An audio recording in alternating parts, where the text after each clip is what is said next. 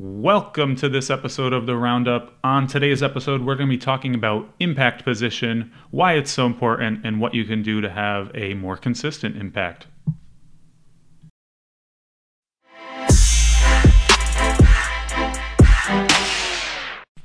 So when it comes to golf instruction, a lot of time the instructional world really focuses on these things like posture and grip and alignment and swing plane, and they tend to really hone in on that stuff.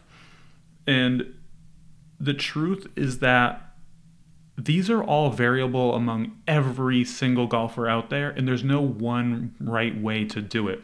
You look at all the greats, Tiger, Scotty, DJ, Rahm, Bubba. They all have different types of swings. They all have different paths. They all hold the club differently. So it's not, it's not that's making us have a bad strike at the ball. What's not being talked about enough is this idea of impact location. So, I think most of us are aware of what that means. So if you hit the ball that not on its sweet spot, the sweet spot's right in the middle there, it's going to affect how that ball flies. But we're not really taught how to do that. It's just because it's such a small face, it's kind of left up to chance. And focusing more on these other variables, we just hope that that translates to a better impact position. But there are, some things we can do to have better impact position without trying to change the rest of our body. And in the Four Foundations of Golf book by John Sherman, he uses this concept that's called fighting fire with fire. And what that means is essentially over-exaggerating your miss or the thing you have a problem with so that you will be doing the opposite. So to practice that, take some foot odor spray, the powder spray down your club. Take your regular swings and keep spraying and keep noticing where most of those ball marks are on that club. Is it always on the heel? Is it always low? Is it always a high toe? Is it, is that where the majority of the strikes are? Sure, sometimes you're going to hit it in the middle, and it's kind of like an outlier in that sense. Or maybe you're hitting 80% on the toe and then 20% on the heel. Again, a couple of those are going to be outliers. So what you want to do is after you recognize, okay, mainly I'm hitting a lot of my balls towards the heel, and sure, they may fly just fine, and it may not seem, if you hadn't looked at that spray spot on the club, it may not even seem like it was that bad of a shot. But now okay, I'm a low heel strike person. What you want to do now, spray it again, and then over exaggerate what it would look like to hit that ball on a high toe shot, which would be the opposite of a low heel shot. Just give that a couple tries, and then look at the club after you try to do that.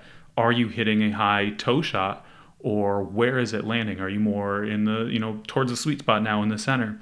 The beauty of this is you can experiment with all the other aspects that we were talking about, like grip and whatnot, but not feel like they have to change. So if you are getting close to the center, but you're closer to the toe, like you intentionally want to put it, but it's just not there yet, maybe you experiment with standing a little closer to the ball or a little further away from the ball, or you hinge your wrists a little more or something, and you play around with that until you start hitting it way opposite of what you were used to hitting.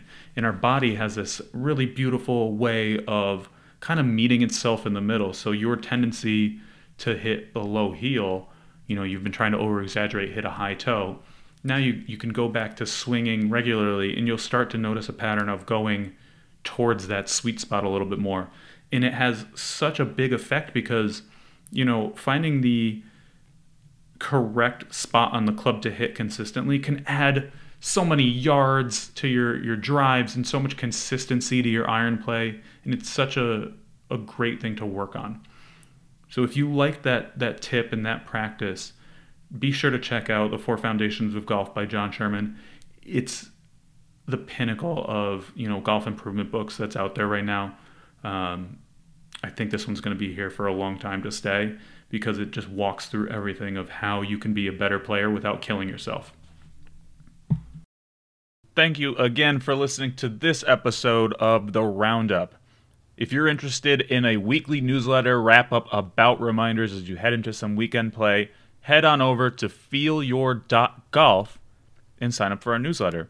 We also have a free ebook on how to get out of your own way, and there's some good literature on our coaching program where you can get coached one-on-one by me. So head on over to feelyour.golf, and don't forget to follow me on Instagram at _Kyle Holden_.